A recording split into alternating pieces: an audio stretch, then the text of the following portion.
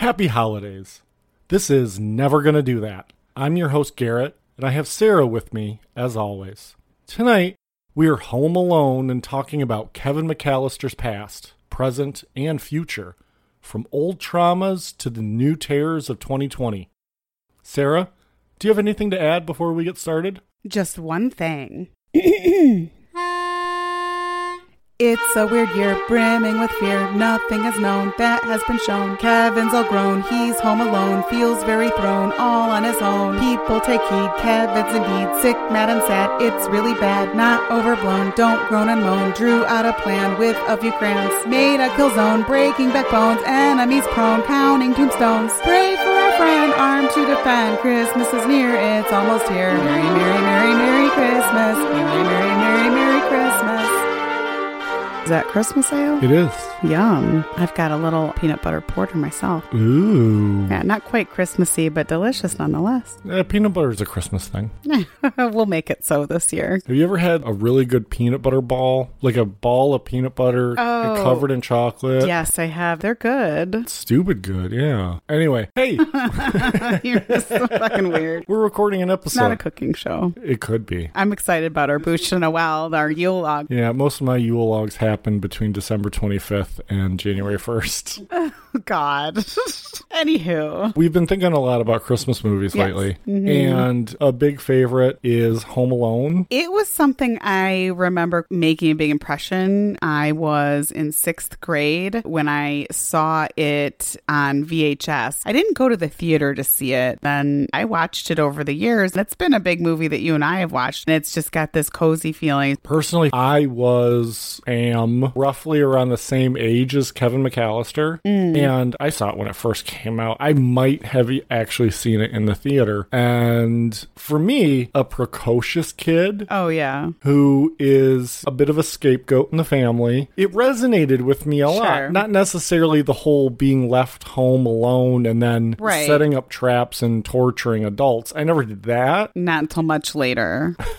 No, but there was some of that lead up really struck a chord with me at that age. Sure. It's been a movie that's always been a favorite. And as I've got older, Macaulay Culkin, great dude. Yeah, totally. That brings us to why we're here. What would Home Alone 2020 be? And it's this idea of Kevin McAllister, who would be roughly 40 years old. And if that makes anybody feel old, I'm sorry, but it's true. That's definitely right in my ballpark as well. A little bit closer, actually, than you.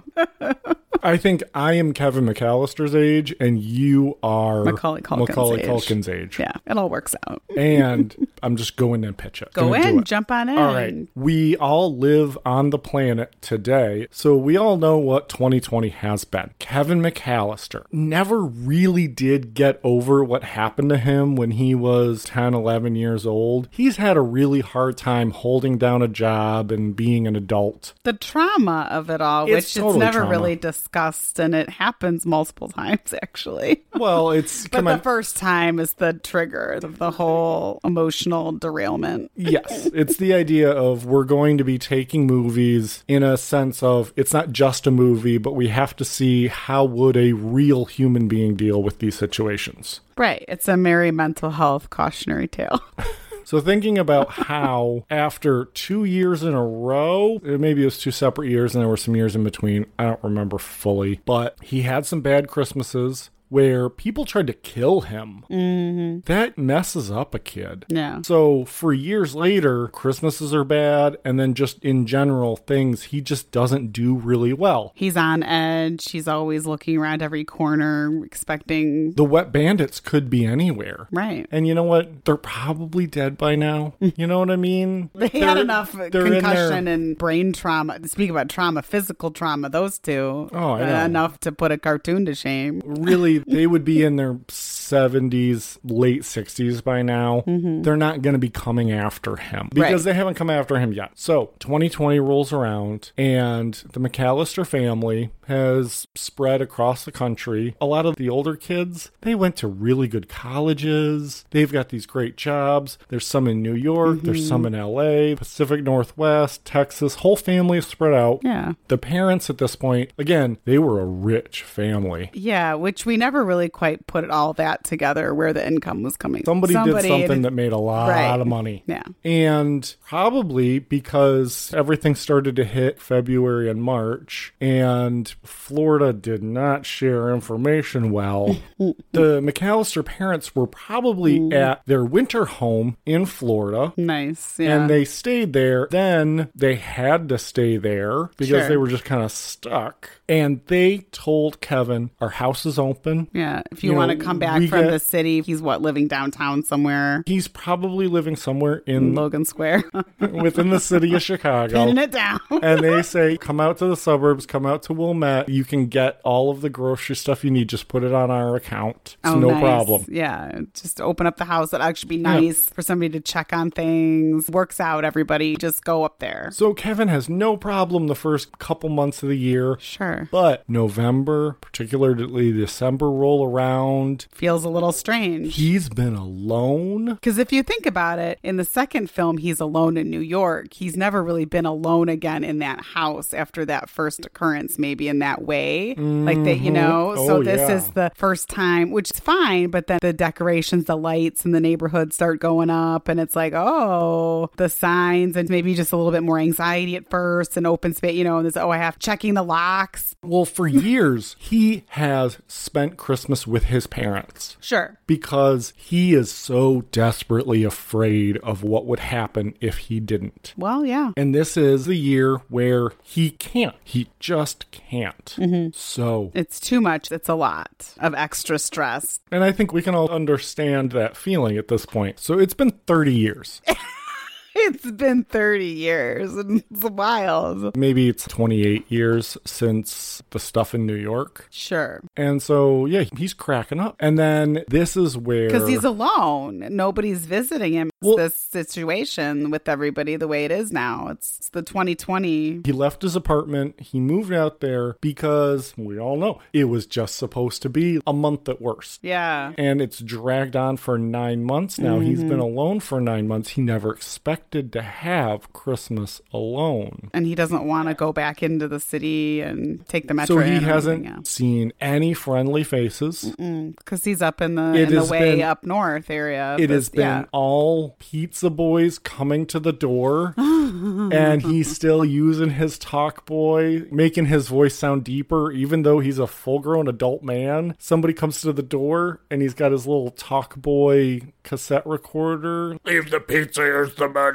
Now, is he fully unraveling before that? Maybe he makes those cardboard people. Whatever he does to make it seem like there are people inside. Well, all right. This is where the fully formed idea starts to fall apart. I know who the character is going into this. But then where does he go? My first thought is that it is somebody just coming around, knocking on doors for, I don't know, maybe they're just trying to get donations.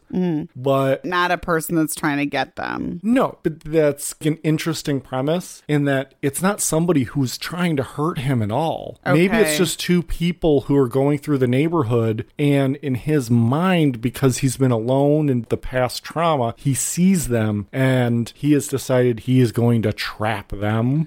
And he brings them into his house and ties them up. And then it becomes more of this psychological analysis of Kevin McAllister over the years. And the people are afraid, but at the same time, they're trying to talk him through it. Okay. It becomes almost therapeutic in a way. He goes to jail at the end of this. don't worry.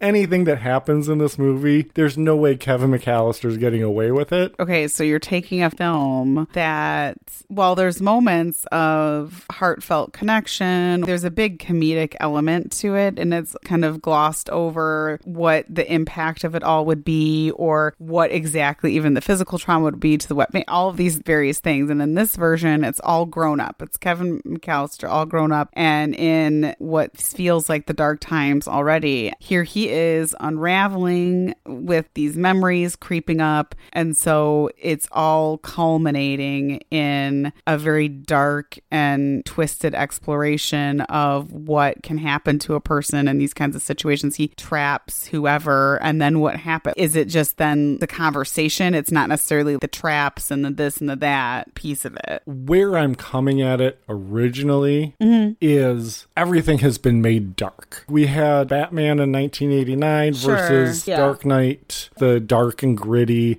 So it's this idea of we have a person that went through this thing, and so we're going to analyze it through the dark and gritty. Right. What is that action element? Are you going to be playing on the getting in, or is it all in a room then? Because some of that element, maybe you could use it in some way, like he's reenacting or he's doing some of these things again, or is it just in a room talking? And that's another option. They're not the wet bandits. It's somebody, right? You know, it's two dudes in their 30s. Maybe it's not that. Maybe it's somebody that is down and out themselves and just needs to find a meal or needs to like find a warm place to stay. That's really good. People are homeless or losing their jobs and are in need, and this house is pretty much empty and there's all of this stuff. Well, and all those houses are empty. Right. And so this is a person or people who, through no fault of their own, right, they're going to get evicted. Maybe it's a couple. They're like, you know what? All those people, they always have so much. Nobody's going to know.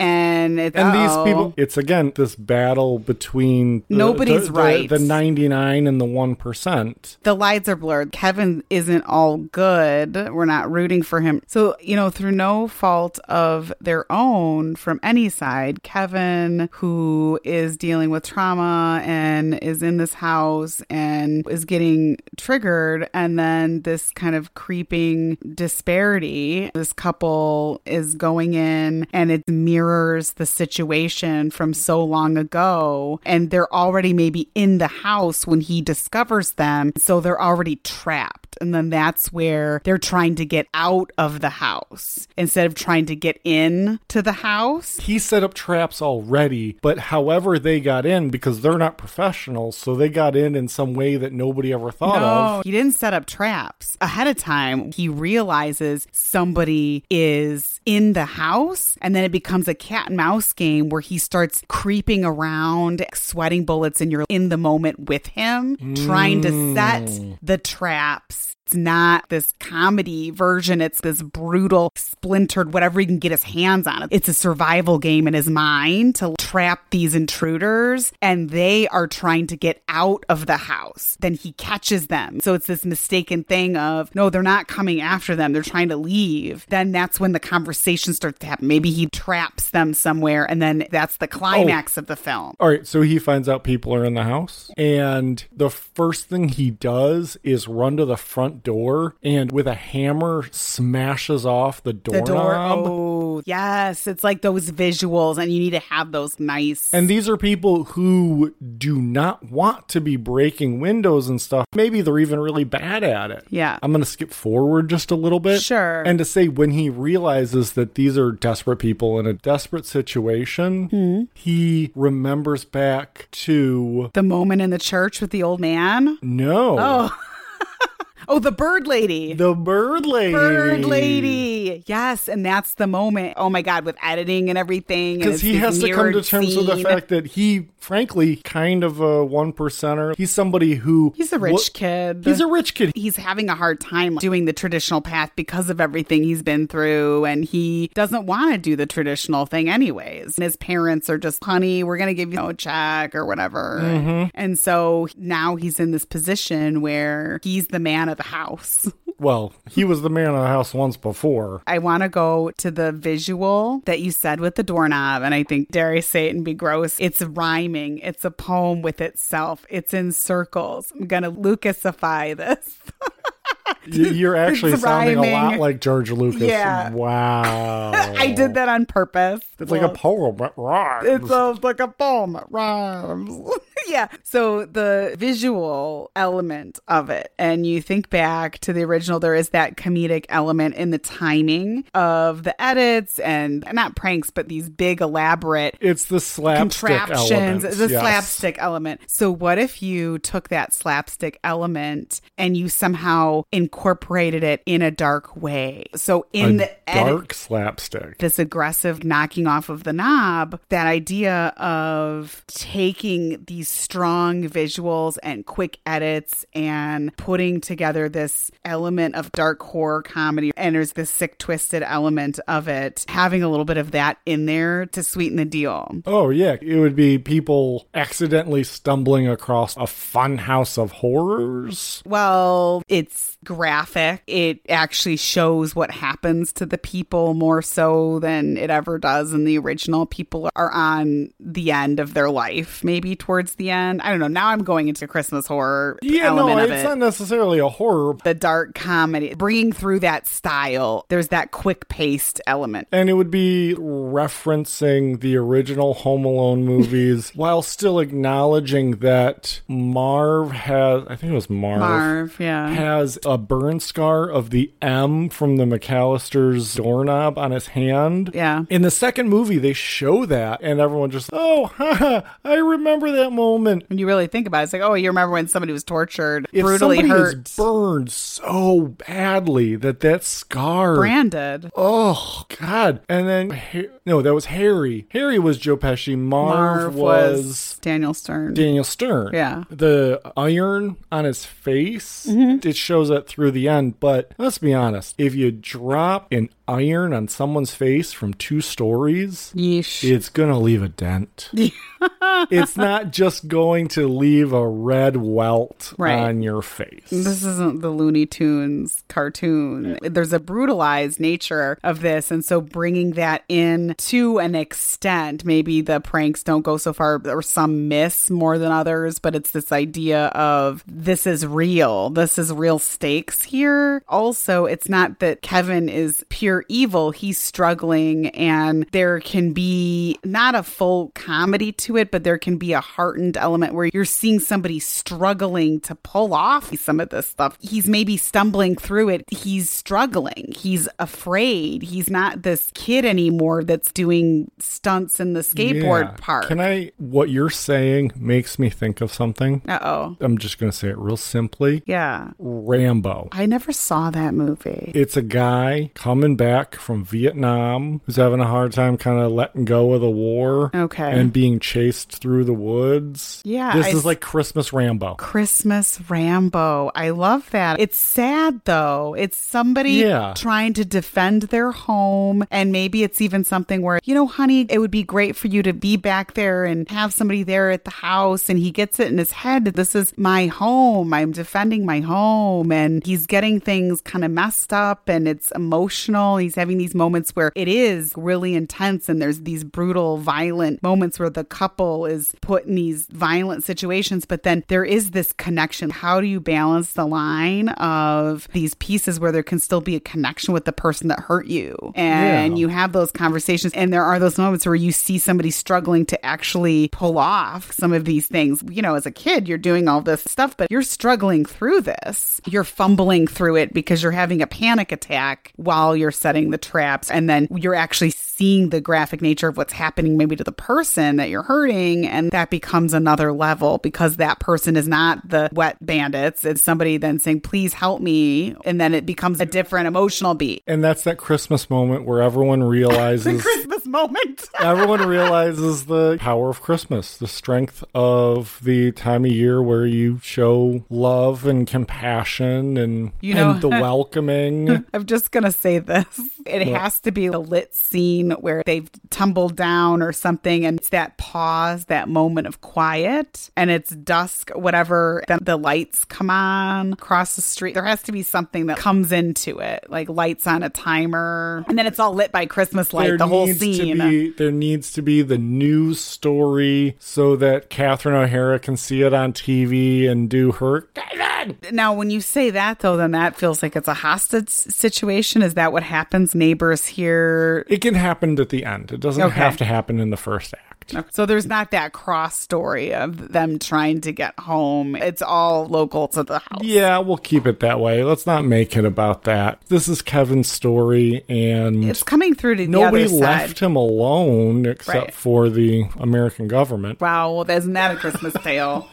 Yeah, we want to light it like that Lethal Weapon movie. There are all those great moments by the Christmas light. They really did a great job there. So bring that through a little bit more. Oh, there's a snow that happens maybe. I mean, any Christmas movie you do, the climax has snow. Come on. Right. And the window was broken and they're bloody on the living room floor and the snow starts drifting in onto their face. And then he's sitting there by the Christmas tree and they're having a conversation or something. If we could end with a Lethal Weapon type fight scene. Oh my God. Except between an out of shape late 20s and an extremely out of shape early 40s guy. Like not two people that have trained in Muay Thai for 5 years. Two people who never really expected to be in this situation. Would it be? But they won't give up. Would it be a weird moment to have where it's either prior to the reconciliation or they have come to some understanding, but sometimes there's in that calm and then you're still all in shock and then somebody says a little something like, well, at least, I don't know, blah, blah, blah. And it sets off the husband of the couple. What do you mean at least it's just this? Do you see my wife? And then that's where the fight starts. And there's Christmas glass balls falling off the tree and all of this stuff. And then they all exhaust themselves on the floor amongst the presents.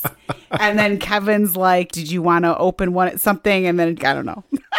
You think you've reached the resolution and then there's a second climax of the fight. What if the people breaking into his home were people he knew from his neighborhood? Okay. And wait, from his neighborhood in the city? Yes. Oh. It's people from his neighborhood. They were really nice to him, but he was this reclusive weirdo and he had talked to them about his neighborhood and how people would always leave and, so they got desperate. And it just so happened it was that house. Well, no, he told them about the neighborhood. Okay, yeah. But they didn't know he went to that house. Right. And so they go and they're like, we're desperate. And he is, quote unquote, hunting them, trying to stop them, but he never sees them. Well, maybe because they have masks on their face, something. Because they have masks over their mouths. In case there's a security camera, so whatever. They're not recognized at all. There's no way. And then when everyone recognizes each other, it's just, oh my God, what have I become? From both sides. Right. Kevin and the people breaking into houses, they're just shocked at, oh man, we're bad people now. That even more so heightens all of the moments and then the big reveal and then it's this conversation and then there's maybe a friendship or an understanding if there is some sort of connection prior to maybe they come to something where nobody necessarily gets in trouble and everybody makes it out at the end and nobody dies. Nobody goes to jail either. That's maybe pushing it too far. Okay, I'm willing to end it with nobody going to jail, but it's Christmas. It's non-negotiable. Kevin gets stabbed. Yeah, if he doesn't go to jail, he needs to get stabbed. That's what I mean. That's why there's the resolution and then the comment and then the moment where it all breaks down again and there's the fight because then that's the husband and the couple getting there, calling it even. It's the eye for the eye. And then he's brutalized at the end and he's bloody and the Christmas light. It's like a broken glass ornament that he stabs him with or cuts his face with. Can I make it super goofy? Yeah. So the couple and Kevin don't know that they do know each other. Yeah. And somebody from the couple comes up and stabs stabs Kevin in the shoulder blade. Oh. And he says, which we've already determined earlier in the movie, that Kevin doesn't really swear. He doesn't say the F word. He says fudge. Yeah. And people kind of laugh at it. Sure. And so he gets stabbed in the shoulder and he says, "Oh, fudge."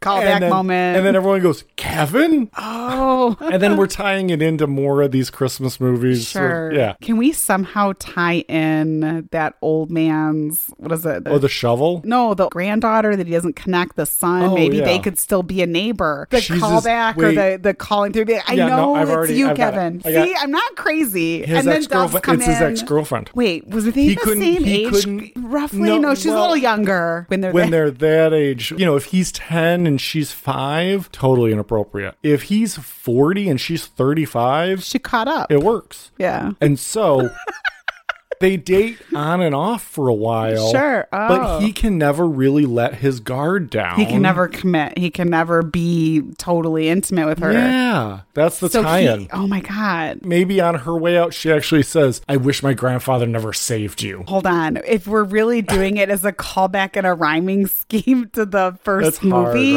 right? No, listen, it's moments. Maybe there is that moment before everything gets too intense because first he catches in the house and they hide. And then something happens where he's able to go to the church and she's there and they have a scene together at the church. And she's like, you never opened up. Oh, they reconcile. Something, I like that. That's sweet. Some callback. And he's like, maybe Aw, because he can still be saved. Right. And it would be in a church, Everybody, of course. this time of year, everybody can be saved. I think Everybody so. has a redemption arc that ends at Christmas. Absolutely. But can I tell you something, though? What? Even though everybody can have a redemption arc that ends at Christmas, Yeah. we're never going to do that. We might not do it, but maybe we'd do this. We would take the security camera footage from the house of everybody, and it would be like a... You want to do a found footage Yeah. Home Alone, like 13 at this point. I think it was sold to some South African production The company. whole story is the cops watching the footage or Kevin's No, mom no, watching the no, footage. No, we're not doing it. Okay. We're not doing it. Darn it, because I feel like... I will actually stab you so that you don't do it. God. I will hit you in the face with a paint can. Definitely don't do So that. we're never going to do it. Oh, no. None of it. No. Merry Christmas. Do that. Merry Christmas. We'll do that. I can't believe we survived all that slapstick. That's how I prefer my holidays. Like an iron to the face. Well, what a perfect way to describe this year in general. Yeah. Who knows what 2021 will bring? But we'd love to hear your predictions. The wilder and weirder, the better. That's right. We want you to give us a ring at 224-300-0949 and leave a message with your take on what might happen in the months ahead. Then, we might share your messages and build off that creativity as a part of our return show in January. Until then, keep it snappy and happy. Happy holidays. Merry Christmas!